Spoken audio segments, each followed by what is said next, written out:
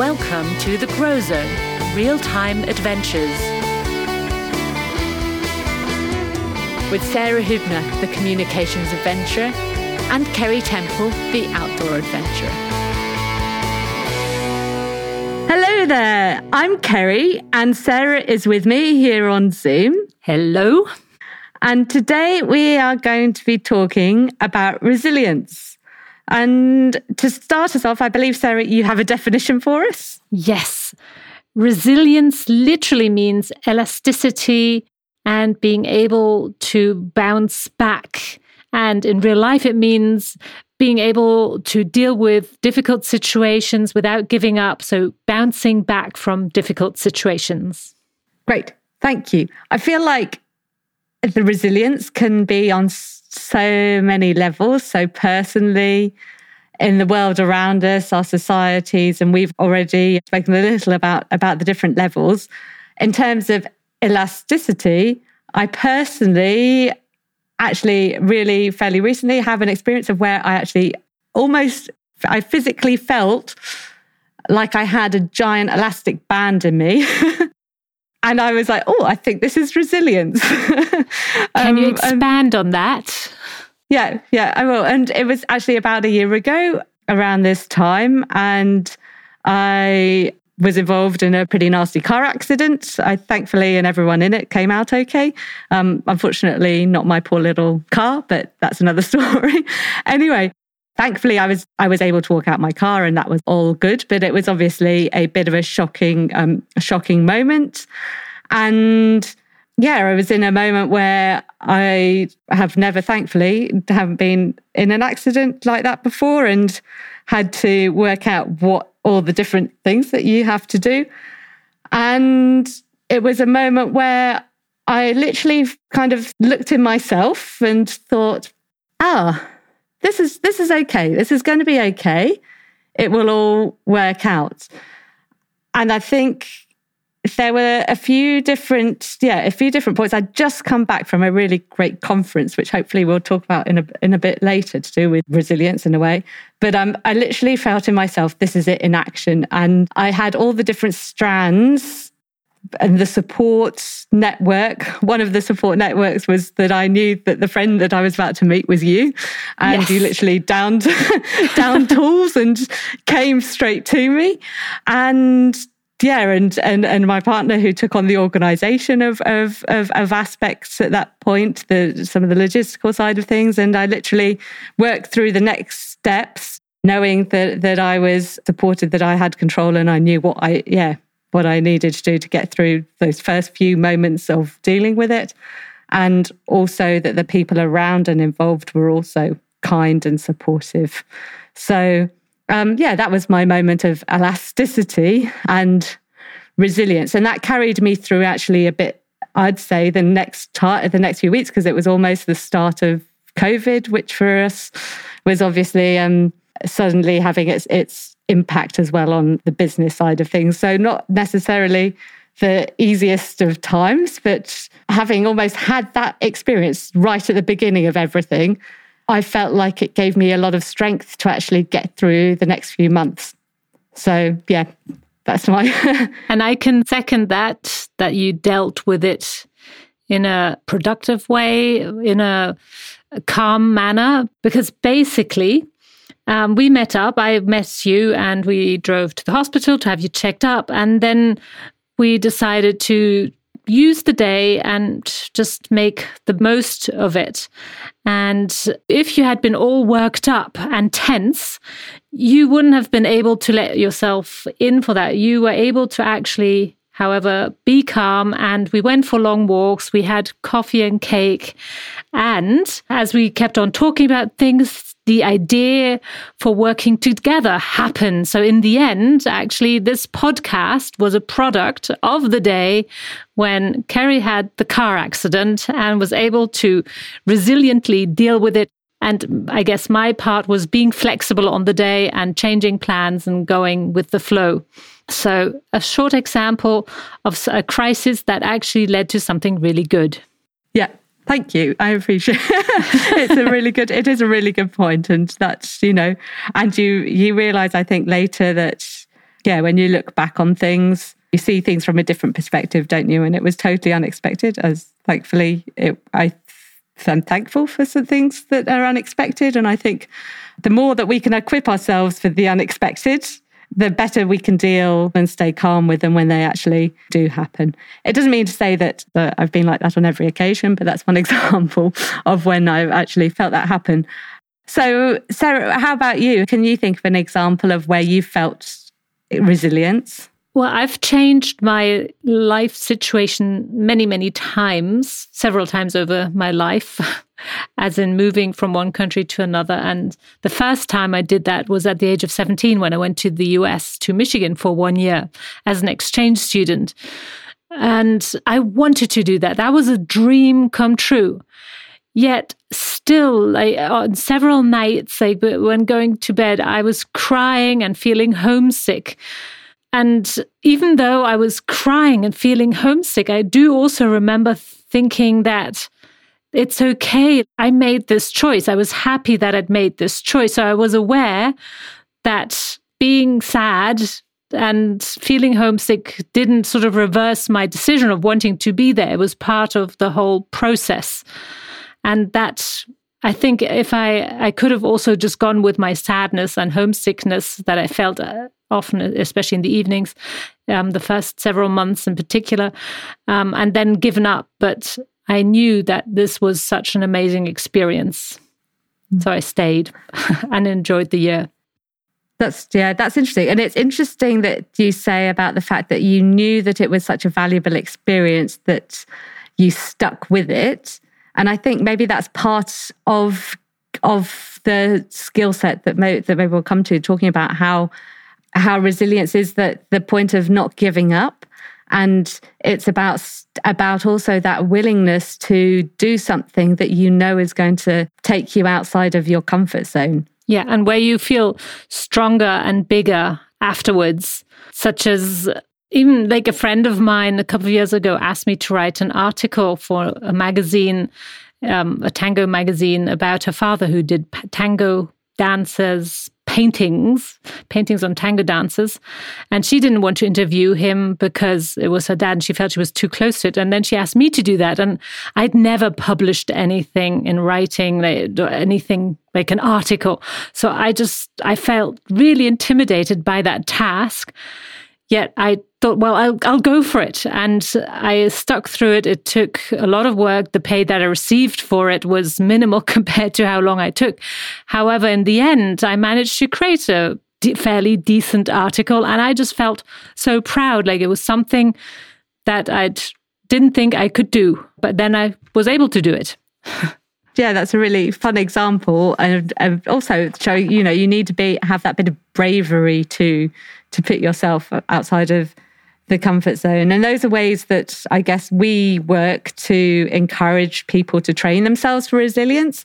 But sometimes life can be the training, like the examples that we gave.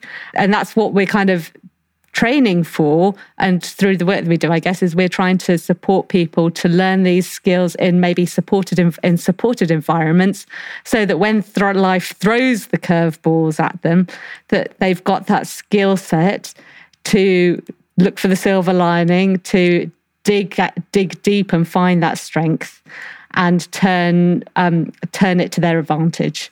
Yeah, and going with that, so now more than ever, it's really important to learn those skills because we live in such a fast-changing, ever-changing world, also referred to with the acronym VUCA, so volatile. Everything is uncertain, short, and short-lived. Then uncertain, as in we never know what's going to happen next. Complex. There's many layers to things, and ambiguous. There's different meanings to that. There's no right or wrong nowadays. And if you think back, religion maybe gave a lot of people in the past a much stronger hold. Like this is bad and this is right. And we don't have those clear yes or right decisions or judgments nowadays, because usually, first of all, we know that more things exist parallel and they have to exist at the same time. for them to work. We're aware of them, and that in itself takes the certainty or the yes, no away. I think today it's a lot more both and. Even just thinking about the worlds that we have got running parallel, like we've got so many emails coming in, then there's Facebook, if you're still on Facebook, Instagram, so social media, that's one layer. We've got our interactions, maybe now with home office, with a circle of people. We've got our friends, we've got the people in person there, and there's so many, and the news which are going. So there's so many levels happening at the same time. What do I focus on? How do I manage that? That's just one small aspect, all the information coming to us. To that point, Sarah, is really interesting. I've just been reading a book, and I can recommend it to all of you listeners. If you've not read it already, that's lessons from about the 21 lessons for the 21st century. And it also gives the example of all the different challenges that we are facing in the 21st century and the complexity and how everything is really intertwined.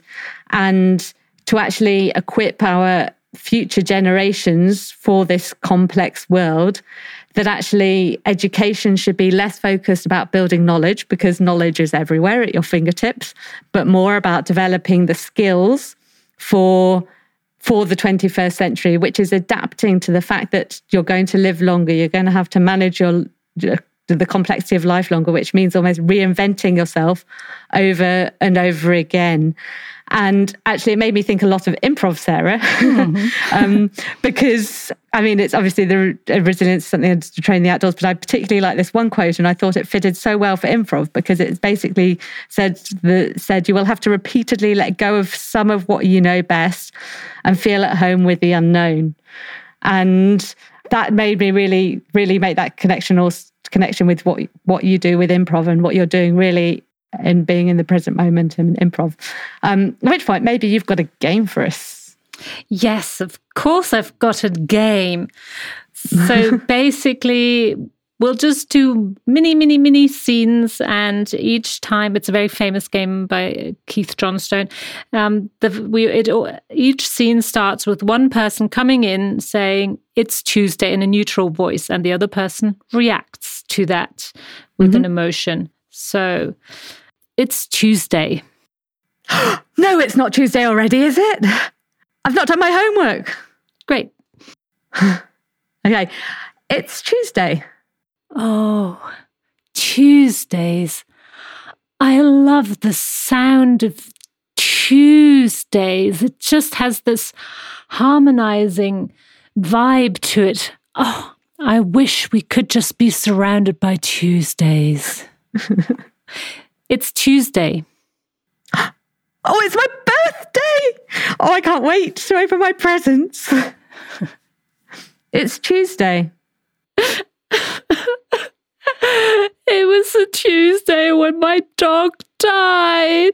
Oh, I can't deal with it being Tuesday again. It just happens every week, and I just feel sad all the time. It's Tuesday. That means Wednesday, Thursday, Friday. 3 more days and it's the weekend. It's Tuesday. Oh, yes!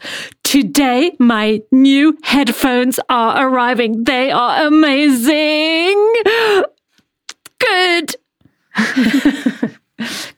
Well, so why are we doing Tuesday's that? the day.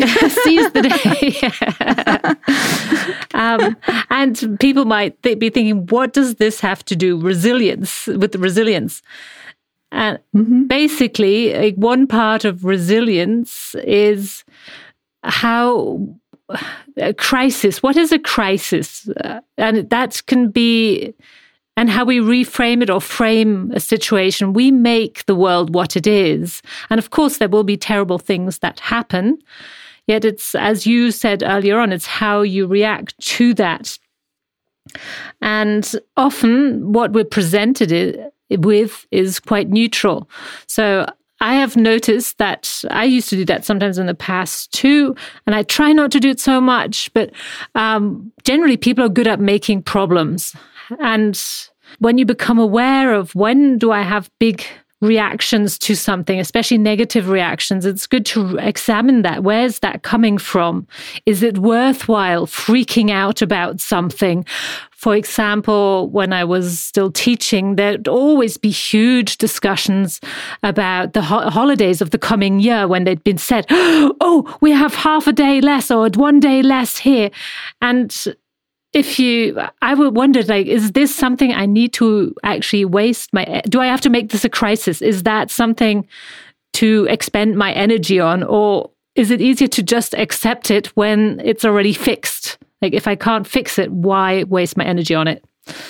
Yeah, no, I think that's a good point. And I think it is dealing with, it's interesting that for giving that as an example, because resilience is on many levels, and it could be from something, it's dealing with change, and that could be a big change or little changes.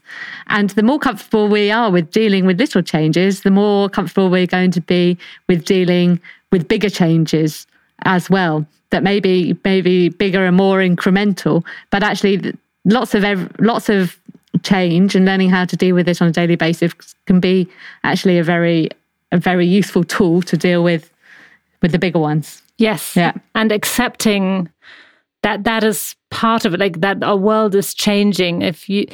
We make our lives difficult by trying to hold on to things that may not be possible to hold on to. And then when something pops up, a change or something where we have to make a choice, it's good to make a choice and to be solution-oriented, finding a way of making it work rather than discussing too much that this is actually happening. So by being fixed on something and not allowing something, wanting to hear the change, you're actually also slowing down the process of dealing with it. Mm-hmm.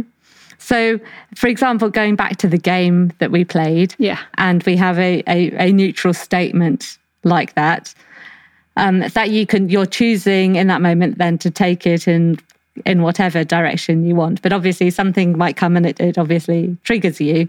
And how do you then take that step to realize it's taking that step, isn't it? To realize that's where the trigger is, and what that is to take, as always, that moment to stop and think, and before you choose your reaction.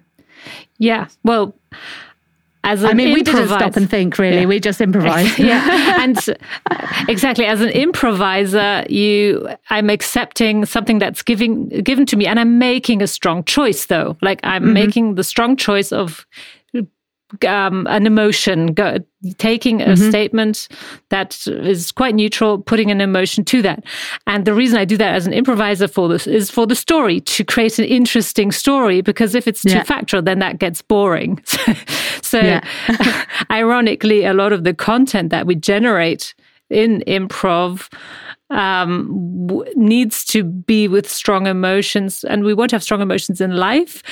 Yet the tools that we use are accepting what we have and finding solutions. And then in improv, within the scenes, we will try and find a solution of, like, that's more dramaturgy, but in the end, it's finding a solution for the scene, taking things forward, like not standing still. So the tools that we use to create stories help us to create interesting improv, hopefully. And of course, there's always things that fail, but that's part of improv. And that's the other thing. Like, in improv, you will create many, many, many bad scenes, have many bad scenes, and hopefully also just as many great scenes. And not to get down by the bad scenes and get hooked up on that scene that failed. Like, again, it's a choice. What do I focus on? Do I focus on the scenes that went well, or do I focus on the scenes that failed? Again, a choice. I think that's a really interesting point, that particularly for improv, in that fact that you are entering that zone with the unknown of whether it's going to be a success, or at what point, at what point it might change, and like you say, embracing failure. And it reminds me actually of an image that I saw this time last year. I was at a conference in the UK. It's called the Adventure Mind Conference, which was exploring the potential for outdoor adventure and the links with mental health and well-being. And there was a really great, there were many great talks, but there was a really great talk, an image that was presented by a leading professor in this field. And it was basically, it gave the image of a tightrope, and where you have the one end, the fixed survival end, and then the other end of the tightrope is really at the end where you're flourishing and thriving. And basically in life, we're walking somewhere along this tightrope, and maybe at different points, at different times on this tightrope. And maybe that's the same as an improv scene. You're on that tightrope, and maybe on an adventure, you're at different points as well on that tightrope. And if you stand still on this tightrope, you're obviously not going to be moving anywhere, but also you're going to be in a very precarious situation because you're just standing still. And we all know that that's, if you've ever stood on a tightrope or a slack line or anything like that, that it's actually that's really quite challenging, quite frightening. But if you actually start moving and taking steps forward in the direction, yeah, you might wobble, yeah, you might fail, but every time you do that, you're actually strengthening that tightrope, and you're building strands around it to support you and to get stronger, and the tightrope to make it stronger, sturdier, steadier, to negotiate.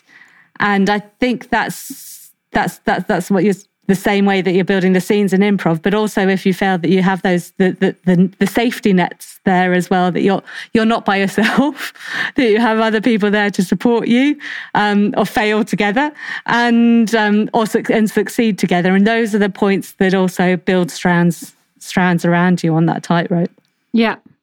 And you mentioning people around you, I would like to just let you know, Kerry, that you are part of me helping me being more resilient. And I've got two specific examples for that. You are a role model to me. Like, you started your business several years ago, and I saw you go through the process. And I remember, I don't know, was it 5-6 years ago, you had a bit of a crisis within the business. Things weren't going so well.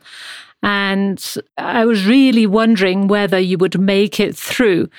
And I was so impressed because you stuck to what you'd set out to do, and you knew why you wanted to continue. So you managed to overcome those difficult times. And now you seem to be stronger than ever within your business. And that, I mean, I'm still at the beginning of starting my business, and keeping that in mind, I find very helpful. And the studies that show also that part of being resilient helps having good role models. And the other thing where you help me being resilient is our friendship. That's another thing that we need to be resilient. We need good people around us, people we can rely on. I know that you are one of those people I can rely on if things go pear-shaped. You are definitely on the top of my list, one of the people I can call, and I know you'll be there. So thank you for making me more resilient. Thank you, Sarah. That's very kind of you, and I appreciate that. And likewise, it all goes round in circles, doesn't it? But it's exactly the same. I think that's it. And I think knowing that you have that you have those support networks out there, and recognizing that, and it's really, I think, fun and encouraging to see other people developing and growing and being resilient too. And that's, I think, probably one of the joyful parts of our business. I sometimes find in the area of work that I do, it's a fine line encouraging resilience, because we've also got to look out for people's safety, especially when working with young people. But I think it's so important that we give the young people the opportunity to develop and grow in terms of resilience. So it's often so tempting to support people, want to help people so much that we don't let people do things for themselves or to experience things for themselves.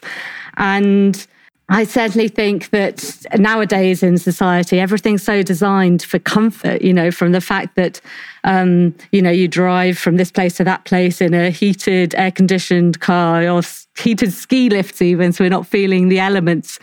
And everything's so organized for us. We become almost numb to putting ourselves in areas of discomfort. And can I just add instant? Like, we can get things instantly. That's another way of avoiding discomfort. Like, it's a mouse click away. Yes. Sorry for interrupting. So true. No, that's fine. No, exactly. So actually, and that's the point, that you've actually got to persevere to get something. And it's sometimes really hard, I think, to, as a facilitator in these experiences, it's sometimes hard to stand back and watch someone going through the process that is a growth process, but is pretty much a discomfort. And I had an interesting experience in the autumn with a group of students that were doing their final expedition, a silver expedition, from the Duke of Edinburgh's award programme, if that means anything to you. But basically, these students had to complete their own expedition, camping and being self-sufficient for 3 days. And we'd normally do it in the height of summer. And last time they did it, they had a plague of mosquitoes. So they weren't very lucky then. But this time, they were out in September, and it happened to be an absurdly cold weekend when there was even snow. And it was very British. It was very British weather. And we're not used to that so much, really, doing expeditions in Germany. And we had, on the first night, we had one of the teams that really got really, really lost and were really, really late getting into camp. And we were really at the point of trying to work out at what point they were at to support them to get into camp. But they didn't have they have an emergency mobile phone on, and they were fully in control. So they'd not turned it on at that point, but we couldn't get through to them to say, where are you? And for us, we knew more or less their location, but to hold on and wait. And eventually they turned up.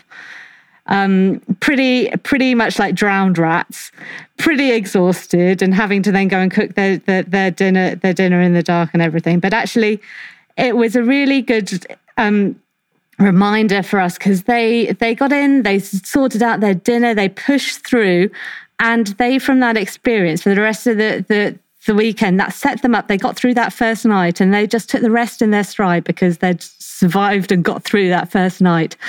And the temptation as an adult to interfere and support them and not let them, they've got to, the aim of the expedition is that they support each other as a group, and we don't interfere. So we stood back and let them do that. But it's a very hard, I think it's a very hard thing to do sometimes. And I don't know if that is something similar in improv that you, how do you get around that? Well, you don't have to get around it, really, because that's probably one advantage. You can do anything on stage, generally, besides insulting people and beating them up.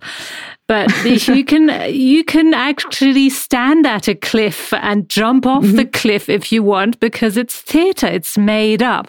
Yeah. So you can create those situations, and by even putting yourself emotionally into that, you can train yourself to see what will happen, what does that do to me. And that is probably a huge advantage, that you can really try and push conflict to happen, a crisis to happen. And even though it is a safe place, especially beginner improvisers, but actually the whole range, and I'm probably sometimes also part of it, we don't even dare to do that in our minds sometimes. So brave improvisation is actually going out there and out of the comfort zones, whatever that is, and trying out new situations, letting things happen, letting action happen. And when you become aware that you're avoiding that, so with a good instructor sometimes, or with people very aware with your other players, you can then catch yourself and say, okay, I didn't push myself, or we avoided that situation. And that already is a lot of information. That's something to become aware of.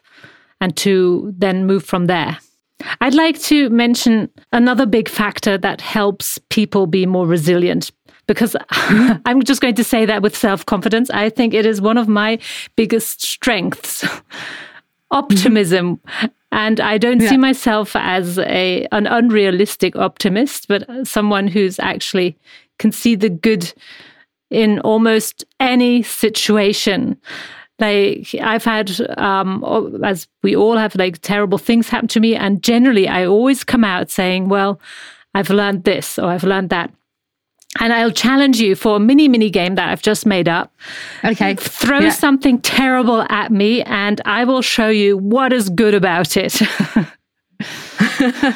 And each sentence will start with, well, at least. Okay.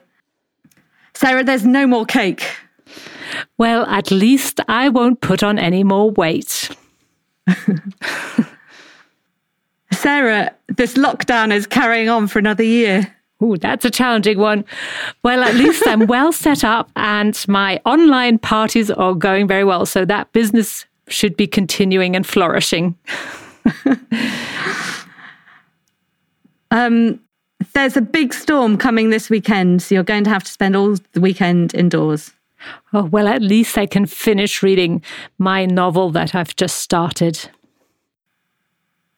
Sarah, the whole of Germany has been wiped out by a deadly ant virus, and you are the only one left. Well, at least one person is left to carry on and continue with everything everything I've learned from living in Germany and to hand that over to someone else. So I'm grateful for everything I've experienced in Germany when it still existed. Sarah, it turns out that your partner is not Kai, but Boris Johnson. Well, at least I didn't know for the longest time. I wasn't aware of that. Now I can react and draw consequences. Thank you. Those are beautiful challenges. Yeah. Anyway, optimism is one of those things. Again, this links with reframing, how we look at things. And with any one of these examples, you can go and become the victim of it. And of course, this doesn't mean that I don't ever grieve, that I don't feel anger. Yet, when you can see what you've learned from a situation or the good that comes out of it, that is so much more powerful than feeling you have no power over the situation and you're just swept away with it. Yeah, I absolutely agree. That's a good point. First of all, absolutely, I 100% concur. Sarah is an amazing optimist. I can always see the positive and the learning from it, which I think is a great ability and a great inspiration. But it also ripples in the fact that I think you do, like you say, it's having that choice and the power for you to change something and make something of the situation. And I think that comes from the fact that I feel that you have also you've got very clear values and you know what your goals are and your purpose, and those are deeply set. You know that, and so that helps guide you as well, Sarah. And I think having also a positive self-perception and having confidence in yourself is something where you know that you can trust yourself to take positive steps and make positive choices and see something from it. But I agree totally. Resilience is having this is being self-empowering itself. It's empowering yourself to make something out of the situation rather than sitting around and grumbling about a situation. You're not moving forward in any way. You're probably just, I think, bringing other people down in a situation. But resilience is having that acceptance of saying, yeah, it's not the situation that I've chosen, but this there's a route out of it. And I think it's surprising sometimes the routes that come out of it. And like we said, like going back to the car crash, that out of the car crash last year came the grey zone. So there are other things that come from it. And I love reading books about adventurers. I love listening to podcasts about adventurers. And that's one of the things that I love. I find so inspiring. And that in some way, I think, supports me and my resilience as well, because I learn about how other people deal with real hardships, real struggles. And that inspires, me to step out of my comfort zone, to push myself when something is not how I choose it, or the discomforts. And I think a lot of these people talk about the fact of gratitude for the small things. And I think going back to the expedition with my students, at the end of it, they were so grateful for the last day. It was super sunny and beautiful weather and beautiful views. And they just stopped and enjoyed the views in places and really just appreciated all of those little things. And I obviously think they really enjoyed the hot shower when they got home and all of that. But the appreciation of the little things is also a big tool. Yeah, and I'd like to add that it's not only being resilient when something unexpected happens, but we've kind of hinted at it. It's when you can also form your own path, and that means you step out of your comfort zone on purpose to grow. And all of these things, like going on the trips, the outdoors that you choose to go on, doing improv, all those are ways to help train resilience. And those skills are transferable to different parts of life or different life situations. So I think keeping in mind that leaving our comfort zones to accomplish something that we may not have dared to do so otherwise, that will help us to also deal with crisis better. And generally, it's something we can work on in everyday life, and it doesn't always have to be tedious and everything. Like improv is play. You're playing with, and your elasticity, your flexibility, you're training flexibility in a playful manner. So that's, I suggest sign up for an improv class right now, or go into the outdoors and practice resilience, strengthen your resilience. Yeah, that's a good point. I wanted to add, because a big difference between our work was obviously the fact that the risk side of things.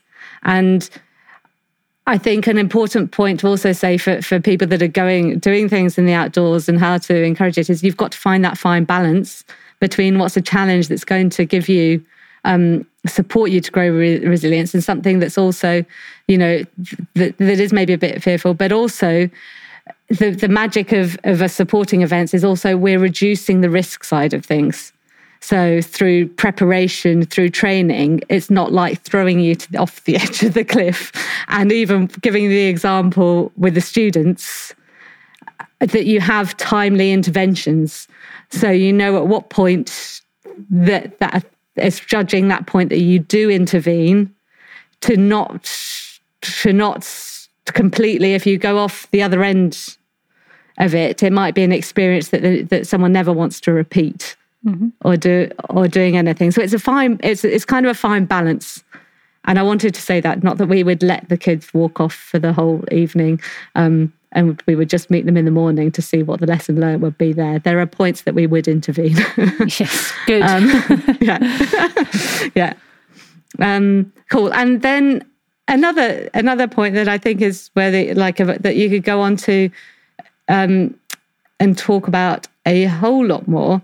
And that is the fact that we've talked today very much on about resilience on personal levels, on how we as individuals train and support that, and how we can equip different people, different organizations through supporting their employees to develop resilience. But actually, as a world, we need to create a world that is more resilient, because we can see at the moment that we're in a crisis. We're into year 2 now of a pandemic, and our societies have a lot of complex issues. And as well as creating, and we have obviously the even bigger crisis of climate change, we need to be creating lifestyles and societies that are resilient. And yes, that starts with us here, but it also is in the fabric of the societies that we are part of and that we build. So a greater topic to dive into at another point, maybe. Yes. Well, I think that's an exciting theme. And is it a thesis? I'm not sure. No, it's not a thesis yet, but something to explore. And my first instinct is there's a lot of ambiguity, a lot of multiplicity within that, and probably many more questions than answers. Yes, on how true. to. I don't think we're going to solve that one today. Saving the world by being resilient might be a topic some other time. Yeah. What are your 3 or 4 key words that you would like to take with you from what we were talking about as a wrap up? So I think resilience is a journey, and that you can be in it at different points on that journey, at different points of your life and different points in different experiences. I also will take from you the reframing exercise that we did, or the reframing game. That was really fun. And I think that's a really fun thing, actually. I might use that when I'm on my next ski tour and having a wobble as I'm trying to climb up something steep. I might try and change my mental script there to something that's not like I'm going to slide down this mountain. And the power of positivity. Yeah. How about you? I'll stick to optimism and power of positivity, linking it to gratefulness, being grateful for things, and relationships, like developing strong relationships, positive relationships. And the other thing is taking responsibility for my own actions as a means to be more resilient rather than pointing at others. I am the one who can make a difference. Oh, that's super inspiring, Sarah. Well, don't we try to be to walk the walk and not just do the talk? To walk the talk. That's it. I tend to get sayings wrong because I mix up German and English, and they just place themselves somewhere in my brain in the middle between languages.